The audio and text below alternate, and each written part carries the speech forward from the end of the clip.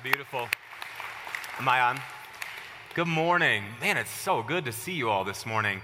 What a beautiful testimony. That was from our staff talking about the experience of Rooted. You have heard us talk for the last several months about this experience of discipleship that we've been exploring and trying to figure out if this would be a good thing for our church to go through. And really, Colin, I think it was probably about a year and a half ago maybe that we first started talking about Rooted and exploring it, and then we took our staff through the experience.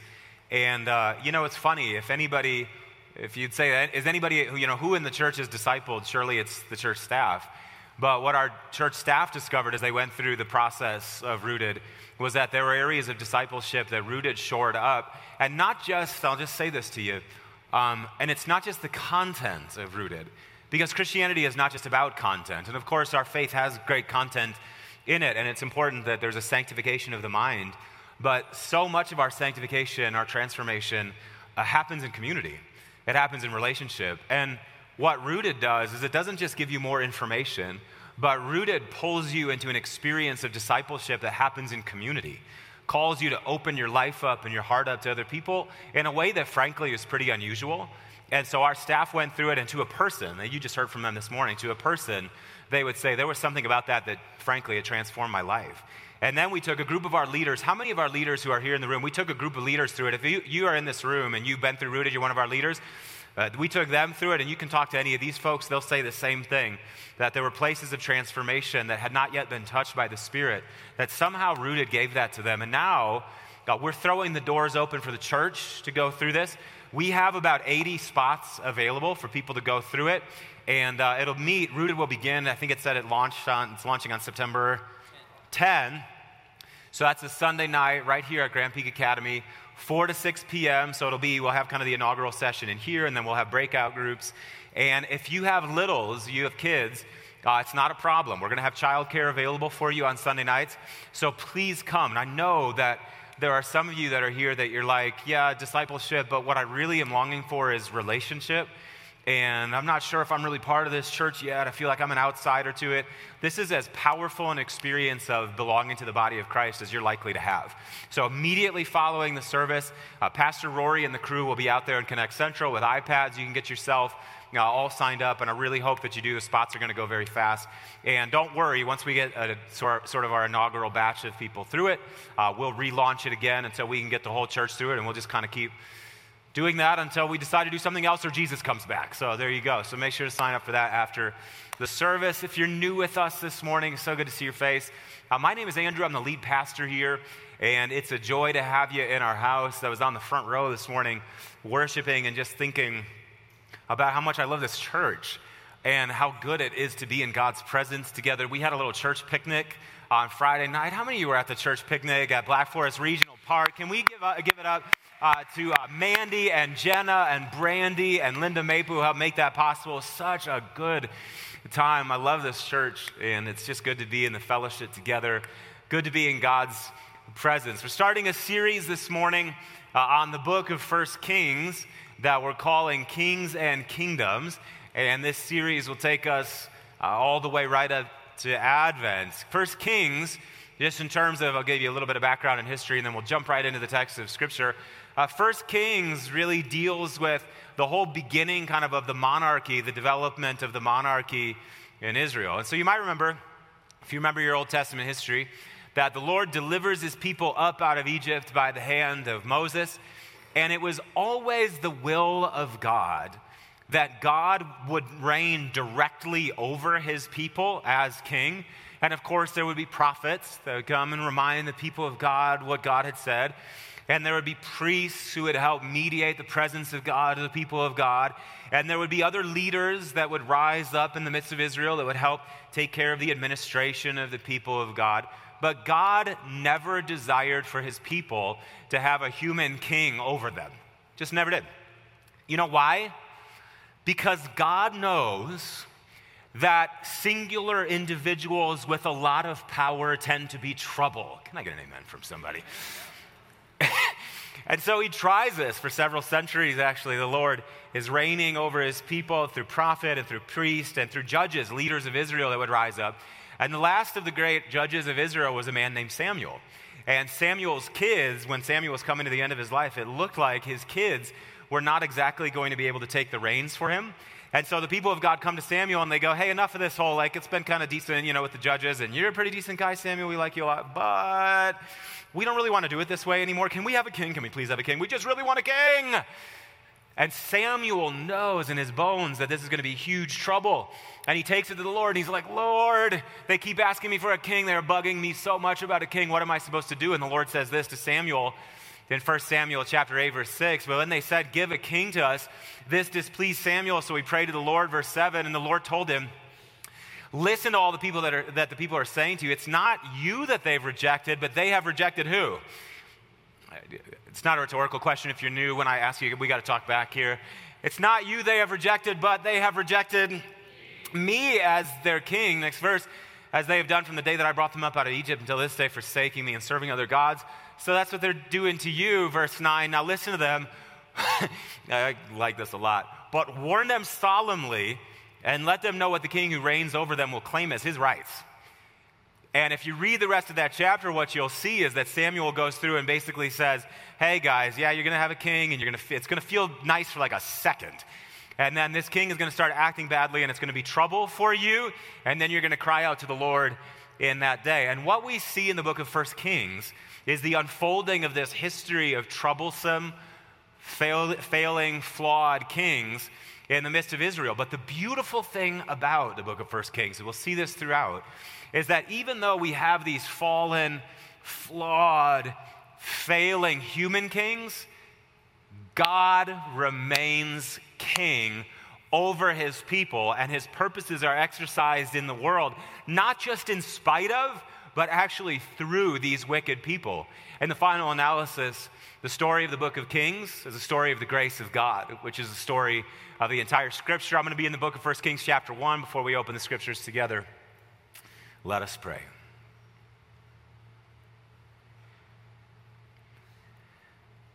Our God in heaven, whom have we but you? As the psalmist said, there is nothing on earth that we desire besides you. Our flesh and our heart might fail us, but God, you're the strength of our heart, and you're our portion forever. And we thank you that already in the first 37 minutes here that we have been together, you've revealed that. You have showed yourself to be our portion and our strength. You have showed yourself among us to be our song and our deliverer, the strength of our lives. We thank you that even as we took songs of worship on our lips this morning, I just had this strong sense during worship that you were crushing the head of hopelessness and despair. Like you're teaching us to put on garments of praise for the spirit of heaviness. And that's every time your presence rushes in, every time your word rushes in, that's what it does.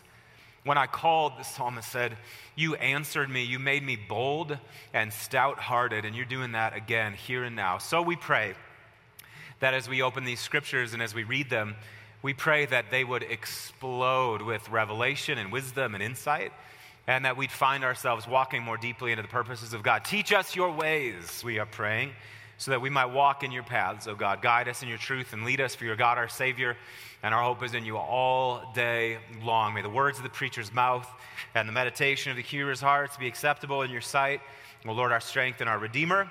In the name of the Father, and the Son, and the Holy Spirit, and all God's people said. The book of 1 Kings chapter 1, I'm going to start in verse 5, and I'm going to read a lot of verses, and I'm going to read them fast. So you better buckle up here. Here we go. Now, Adonijah, whose mother was Haggith, put himself forward. This is a key part of this text. Everybody say, put himself forward. And he said, I will be king. And so he got chariots and horsemen ready with 50 men to run ahead of him. And his father had never rebuked him by asking, why do you behave as you do? He's also very handsome and was born next after Absalom. For all the bad things that the scripture is going to say about Adonijah, it is nice that they were like, he was a good-looking chap. Adonijah conferred with Joab, the son of Zeruiah, and Abiathar the priest, and they gave him their support. But Zadok the priest, and Benaiah, son of Jehoiada, Nathan the priest, Shimei, and Ray, and David's special guard didn't join Adonijah. Adonijah is like getting a little faction going here. And so Adonijah then sacrificed sheep and cattle, fat and calves at the stone of Zoleth, Ner, and Rogel. And he invited all his brothers, the king's sons, and all the royal officials of Judah. But he didn't invite Nathan, this is a problem, or Benaiah, or the special guard, or his other brothers. So Nathan is this prophet who had been an advisor to David during his reign. So David goes to Bathsheba Solomon's mother, and says, "Have you not heard that Adonijah, the son of Haggith, has become king, and our Lord David knows nothing about it? Now then, let me advise you how you can save your own life and the life of your son Solomon. Go into King David and say to him, 'My lord the king, didn't you not swear to me, your servant, surely Solomon, your son, shall be king after me, and he will sit on my throne? Why then has Adonijah become king? And while you're still there talking to the king, I will come in and add my word to what you have said.'" So, I'm going to stop real quick. One time when I was reading scripture real fast like this, I got done preaching and this kid came up to me and he was like, "Pastor Andrew, have you ever thought about being a rapper?" Not until you said it. Second career. So Bathsheba went to see the aged king in his room where Abishag the Shunammite was attending him. Bathsheba bowed down, prostrating herself before the king. "What is it that you want?" the king asked. She said, "My lord, you yourself swore to me, your servant, by the Lord your God, that Solomon your son shall be king after me, and he will sit on my throne. But now Adonijah has become king, and you, my lord the king, don't know anything about it." And he sacrificed great numbers of sheep, cattle, fattened calves of sheep, and has invited all the king's sons, Abiathar the priest, and Joab the commander of the army, but he hasn't invited Solomon your servant. "My lord the king, the eyes of all Israel are looking to you to learn from you who will sit on the throne of my lord the king after him. Otherwise, as soon as my lord the king is laid to rest with his ancestors, I and my son will be treated as criminals." And then Nathan comes in a few verses after this, and he adds his word to what Bathsheba is saying. And then verse 28, jump down. King David said, "Call in Bathsheba." So she came into the king's presence, stood before him, and the king took an oath. Everybody say an oath.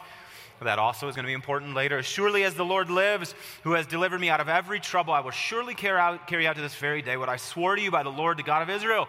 Solomon your son shall be king after me, and he will sit on my throne in my place." And then Bathsheba bowed down with her face to the ground, prostrating herself before the king, and she said, "May the Lord King David live forever." And Nathan said, "Call in Zadok the priest and Nathan the prophet and Benaiah son of Jehoiada." And they came before the king, and he said, "Take your Lord's servants with you and have Solomon my son mount my own mule," the king's mule, "and take him down to Gihon. And later there have Zadok the priest and Nathan the prophet anoint him king, blow the trumpet and shout, 'Long live King Solomon.' Then you are to go up with him, and he is to come and sit on my throne and reign in my place. I have appointed him ruler over Israel and Judah." Brothers and sisters, this is the word of the Lord, and all God's people said, "Thanks be to God." There is a crisis that is brewing here in Israel. David has reigned faithfully. He had been a shepherd of God's people for 40 years, and now he is getting ready to go the way of all men. And one of the things that we learn about David when we read through the books of 1st and 2nd Samuel and then into 1 Kings is that whereas David in the early part of his reign was very active. David was a warrior king. He was always on the front lines with God's people. But one of the things that you see, and you see this specifically in 2 Samuel chapter 11, the great crisis of David's life, where Bathsheba actually enters the picture, the scripture says that in the spring, at the time when kings go off to war, the times when kings are doing their job. Do you remember what happened with King David? He stayed home. And there was something, you see it in that moment of David's life, that there is like this dramatic slowdown in David's leadership. That he's like starts falling asleep at the wheel. He's not really paying attention to what's going on. And of course, the crisis that happened there, the Lord forgives him and restores him to leadership. But the pattern recurs straight throughout the rest of King David's reign. That he's kind of like, he doesn't really know what's going on. He's not really paying attention. And now you see it come to a head in this first chapter of 1 Kings. Chapter 1, that David, kind of the sleepy, old, now impotent king, on the throne not paying any attention. And all of a sudden we have this guy, Adonijah, his son, rises up and goes, "Look, the old coot has been asleep at the wheel for a long time. And nobody around here appears to be the next in line. So how about me? I've been serving in David's army for a long time. Everybody knows me. The other guy got killed off. I'm pretty good looking. I could maybe get the job done." And the scripture says this. It uses this very interesting word for Adonijah. It says that Adonijah mitnesed. Everybody say mitnesed. He exalted himself. And this whole crisis begins to emerge. Who really is in charge here? Who really is the king of Israel? And it's not until the king himself, King David, stands up and says, "Oh, no. It's not going to be this guy. Adonijah, by the way, is getting ready to slaughter all of those people that won't sign up for his reign. That's why Bathsheba and Nathan and all those others are so scared. There is a crisis brewing in Israel precisely because somebody in Israel decided to mitnaseh. They decided to exalt themselves. And it's not until the true kingship begins to exert itself again that order is restored among the people of God. I want to ask you this question this morning. How much of the chaos of our world is a product of people exalting themselves? It's the first lesson that we learn from 1 Kings.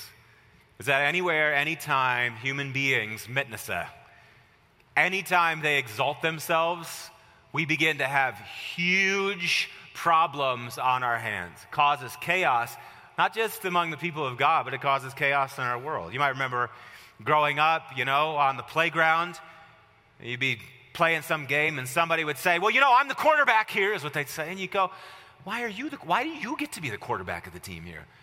You know what I mean? It causes chaos. A team is going to lose. Or you might remember when you were in college, like the worst day for me, the worst day in any college class was when the professor was like, okay, and so we're going to break into groups and have group assignments, and half of your grade rides on the group assignment, And you get into that little group of 4 or 5 strangers and you have no relationship whatsoever with each other, and then some Adonijah in the middle of that group goes, hey, I've got a lot of experience doing this kind of thing. I think I'll be, if you don't mind, I'd like to be the boss here.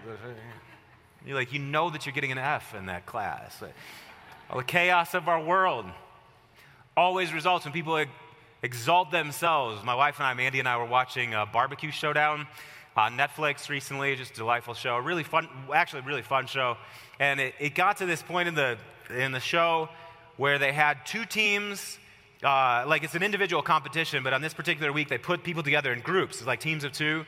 And so there's this one group of guys, and they were getting along pretty good. But then the group of girls was like a 30-year-old Italian woman from Long Island and an African-American woman in her 70s, mama, and she'd been doing it for a very long time. And the assignment was you had to come up with Thanksgiving dinner on the smoker, And they did pretty good, these 2 girls did. The ladies figuring it out what they're going to do with the turkey and the stuffing and the other things. And then they got to the yams. And it was like, oh, no, you don't understand. I've been cooking these yams for 60 years, young lady. And Long Island gal, she rises up and she's like, yeah, but you don't understand. I mean, I got some this recipe for the yams goes back many, many generations. And it came to loggerheads over the yams. And Mandy and I are watching the show and the great yam crisis of the Barbecue Showdown. And we just went, these women, I don't even care what happens after this. They are going to lose. And do you know what happened? They both lost. I want to just suggest to you that the reason that something like that happens, the reason that you get the F on the group project, and the reason that the football team on the playground, and the reason that these 2 women lost on the barbecue show, it's actually written very deeply into the cosmos.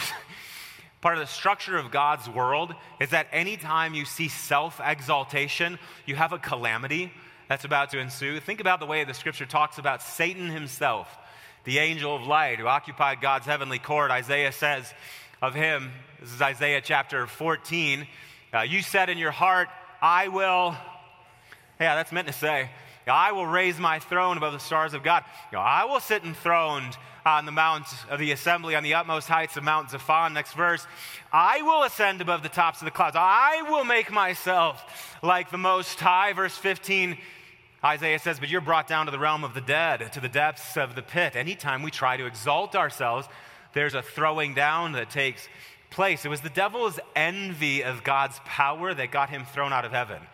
And what's the first thing that he does when he comes down to us here on planet Earth? He goes to the man and the woman in the Garden of Eden, and he says, hey, do you know, I know that God said not to eat from this tree over here, but you know what God knows? He knows that if you eat this food, you will be like God, knowing good and evil. And so what do the man and the woman do? They eat the fruit. Why? Because they want to be like God. What are they doing? I will ascend. I will raise my throne. And what happens to the man and the woman is the same thing that happens to the Satan. Satan is cast out of heaven. They're cast out of the garden, wandering in exile. The pattern recurs all the way through human history. One of my favorite, I think, is an underappreciated verse of Scripture, and people need to preach on it more, but this is from 3 John. You probably never read 3 John before. John is writing to Gaius the elder, and he says this, I wrote to the church, but Diotrephes, who, say it real loud, church. What a description. We don't know. Diotrephes, in the grand scheme of things, might have actually been a pretty decent guy, lots of good character qualities. But the one thing that Diotrephes is known for, Diotrephes who loves to be first, will not welcome us, verse 10. And so when I come, I'm going to call attention to what he's doing, spreading malicious nonsense about us. Not satisfied with that, he even refuses to welcome other believers. He also stops those who want to do so, and he puts them out of the church. Diotrephes mitnesses himself. He exalts himself in the midst of the church. And what happens to the church? Chaos. Scrambles the church. And I want to just say to you that wherever we have chaos in human relationships, it is because somebody is exalting themselves. That's why the writer of Proverbs says that if you drive out the mocker is always a prideful person in the book of Proverbs. You drive out the mocker and out goes strife. Quarrels and insults will cease. Wherever we have the impulse to self-exalt, to self-glorify, you have chaos in the family of God. You have chaos. Think about those of you that have worked many decades. Think back on your working career. All of those great conflicts that you had in the marketplace, all of those great catastrophes that you had at your job, how did they come about? Because somebody was unyielding. Somebody kept exalting themselves. Some of you have been in the church for many decades, and you have seen the churches that you've been a part of, go through crisis after crisis after crisis. You get down into that crisis. You do the autopsy of that crisis, and I guarantee, and any one of you that's been through it, you'll say the same thing, that somebody in the midst of that was acting like Diotrephes. I wrote to the church, but Diotrephes, who loves to be first, will have nothing to do with us. Mandy and I just celebrated 23 years of marriage last Sunday. I look back over that. Thank you, Rick. I appreciate that. We're going to keep it going.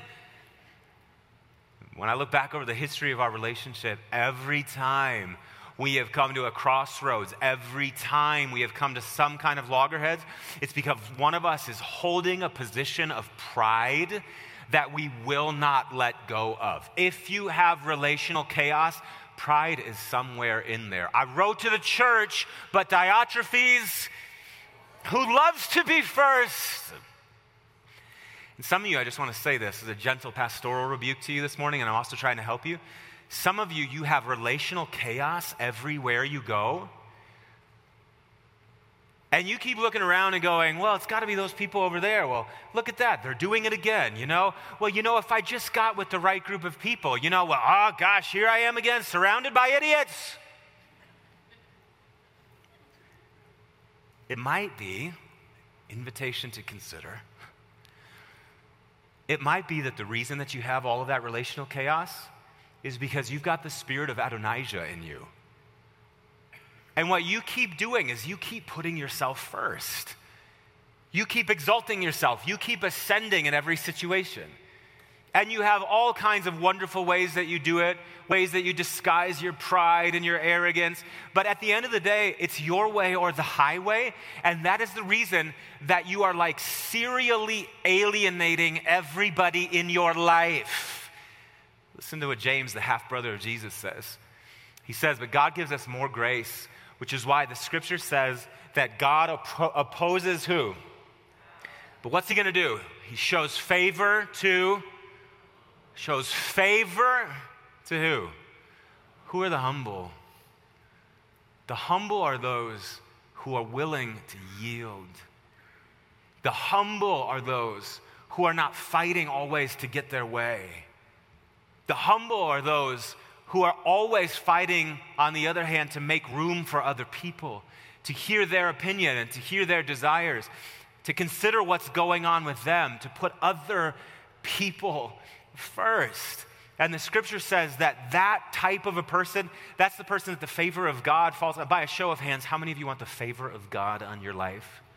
That ought to be 100%. I'm helping you out here. You want the favor of God on your life. The favor of God, guys, it makes life flourish. It's not theoretical and it's not abstract. The favor of God is the blessing of God. The favor of God is the life of God. The favor of God is that thing that when you put it in the situation, it makes everything work. And the scripture says to us that when we get humble, when we become soft, when we become yielding, when we're not self-seeking, that's when the favor of God comes to us. Think about what Jesus says in the Beatitudes.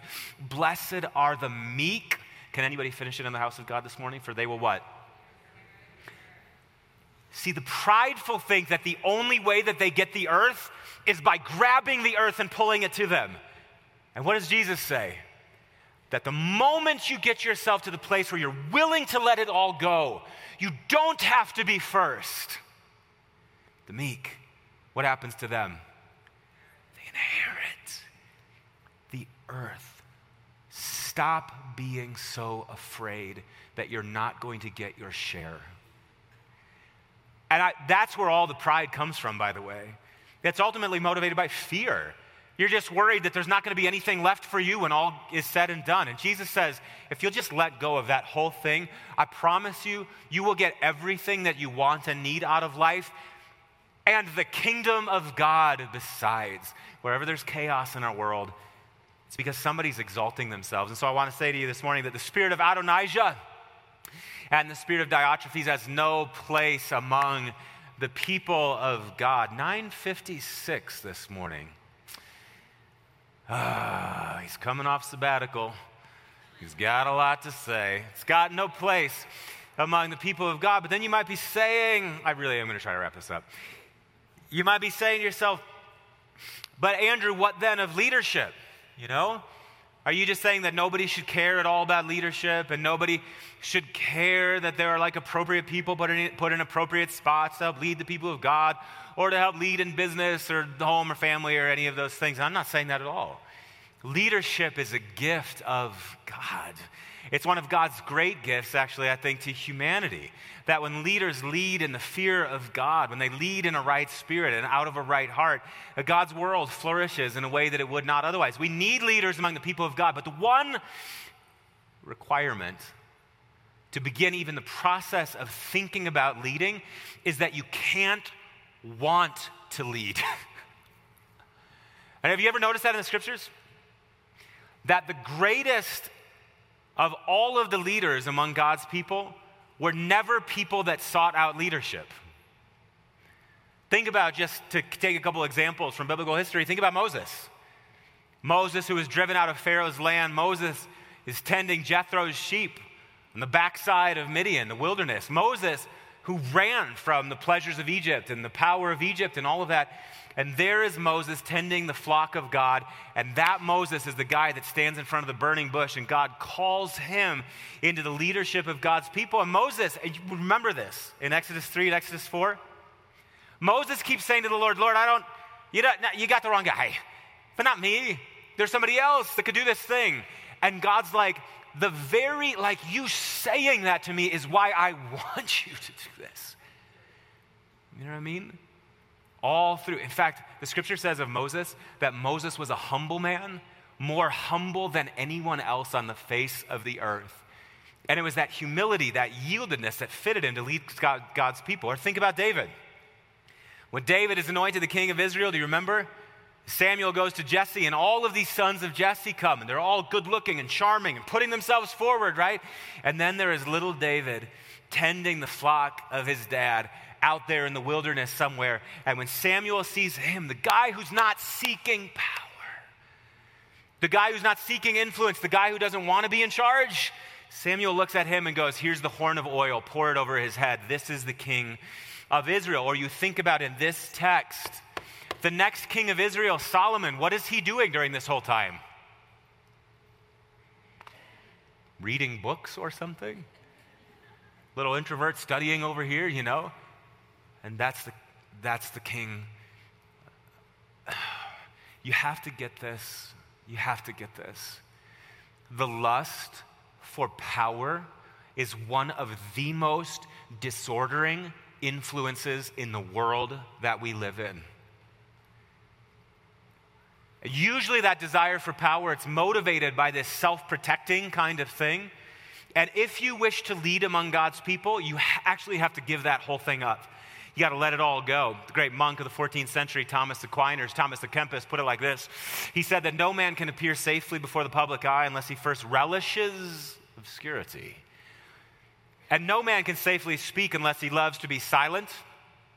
No man safely rules unless he is willing to be ruled. And no man safely commands unless he has learned well how to obey. I'm going to tell you why you cannot lust for power. I'm going to tell you why you can't have the desire to be in charge in your heart. I think that there are probably 1,000 reasons for this. I've watched this over and over again in the course of my ministry career. My time as a pastor, I've seen this. What I have learned is that those people who lust for power, this is the reason that you can't want it. The reason that you lust for power is because you're trying to shore up something in yourself. You're trying to address a fear. You're trying to address an insecurity. You're trying to address something in you that is not right. And do you know what that means? All of those people that you rule over, you will use them to serve yourself, and they will feel it. And that is the absolute antithesis of the life of God. Think about what Jesus says in Mark chapter 10. It's a whole dispute raging among the disciples. Who's the greatest among us? And who's going to sit at your right hand? And who's going to sit at your left in your glory? And Jesus says, you know that the kings of the Gentiles do that. They lord the authority over other people, and those who do that, they call themselves benefactors. But Jesus says, you are not to be like that. But instead, the greatest among you will be your, does anybody know it? The greatest among you will be your servants. And the one who rules among you will be like the one who serves. For even the Son of Man did not come to be served, but to serve, and to give his life as a ransom for many. The reason that we love and worship King Jesus is because King Jesus is not about himself. The ruler of the universe came among us, took a body, poured out his life unto death for us. He never sought himself, which means that he can be trusted with all authority and all power in heaven and on earth. And we are not like him until we do the same. You can't seek power. You can only seek service. And the good news is that when we seek service, power comes to us and we don't even notice it. We can be trusted with it because we're seeking the glory of God and the good of other people first. And so you can't have the spirit of Adonijah, and you can't have the spirit of Diotrephes, and you got to have the spirit of service. That's what fits you to lead among God's people. And then I want to end with this, and with this we'll begin to make the turn into communion. What do we do when there is chaos in leadership? At any level of human society. What do we do when there's chaos in leadership in our families? What do we do when there's chaos in leadership in the church? What do we do when there is chaos in leadership in society? What do we do? And Bathsheba models it for us. Look at this, 1 Kings chapter 1 and verse 16. Bathsheba, the scripture says, bowed down, prostrating herself before the king. What is it that you want? King David asked her. And she said to him, my Lord, say it real loud, church. You yourself swore to me, your servant, by the Lord your God, that Solomon your son shall be king after me, and he will sit on my throne. Do you know what the name Bathsheba means? It means daughter of the oath, or daughter of the promise. And Bathsheba sees that there is a crisis in leadership brewing in Israel. And what does she do? She goes to the true king and she appeals to the promise. And as Bathsheba appeals to the promise of God before the true king remembers the promises that he has made to her and to the rest of Israel, and installs the rightful king in that situation and restores order. Friends, when there is chaos in leadership, what do? We become like Bathsheba. We lift up our eyes, we lift up our hearts, and we lift up our voices, and we appeal to the promise of God. We don't take the reins of authority ourselves. We don't try to rectify it with human power and might, but we say, God, remember your word.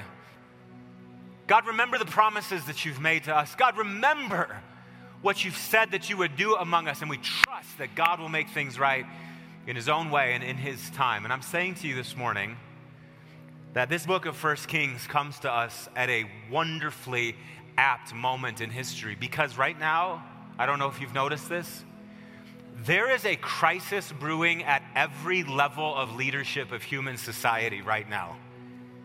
Families in chaos, churches in chaos, government and business in chaos. And the problem goes beyond, you've heard me say this again and again, and I will say it until I have no more breath in my lungs. The problem goes beyond right and left. And it goes beyond liberal and conservative. It's a matter of the heart. The problem with our society is that we've got Adonijah and Diotrephes running around making chaos, and the only way that we get out of it is by appealing to the promise of God and humbling ourselves before God. And so, church, as we prepare ourselves to come to the table of the Lord, would you stand this morning? And I'm going to invite us just to enter into a moment of intercession here. Would you take hands with the person next to you, actually? Scripture says that wherever 2 or 3 come together in agreement, that the power of the Lord is there to bind and to loose, to bring about the kingdom of God. And so this morning, Lord God, we come together as your people. We come together just like Bathsheba, with the promises of God in our hearts, and we look around at the world that we live in and we see chaos raging everywhere. Chaos at every level of government. I hear it more and more from people. It's so corrupt, I don't know who to trust anymore. That is a problem. And I hear it in businesses. We see scandal in business leadership every single day, and God, it breaks your heart. It breaks your heart to see it happen in the church. It feels like every single day some new great leader has fallen, some new crisis in a denomination is brewing, and it's because the spirit of Adonijah and the spirit of Diotrephes is raging in us. And so we say, first of all, as we have our hands joined in your presence, we say, crush that spirit among us. Drive out pride. Drive out arrogance. Drive out self-seeking among the people of God and establish us as your holy, humble people. And then we also pray that you would release your spirit in a fresh way across this land. That we'd see folks rise up who are trustworthy because they're humble. They're trustworthy because they have integrity. They're trustworthy because they sought the good of other people first. Would you do that in our families, in our marriages, in our churches, in government and society? Grant it, we pray. We ask that your kingdom would come and that your will would be done in a fresh way in this land, just like it is in heaven. And we remember before you, Lord Jesus, that on the night that you were betrayed, you took the bread and you broke it and you gave it to your disciples and you said, take it, all of you, and eat. This is my body. It's broken for you. Do it whenever you eat it in remembrance of me. And in the same way, after the supper, you took the cup saying, drink from this, all of you. This cup is the new covenant in my blood, which is poured out for many for the remission of sins. Do it whenever you drink it in remembrance of me. Jesus, you not only modeled this among us, so you didn't seek your own glory, but you were appointed by the Father to be the King of the universe.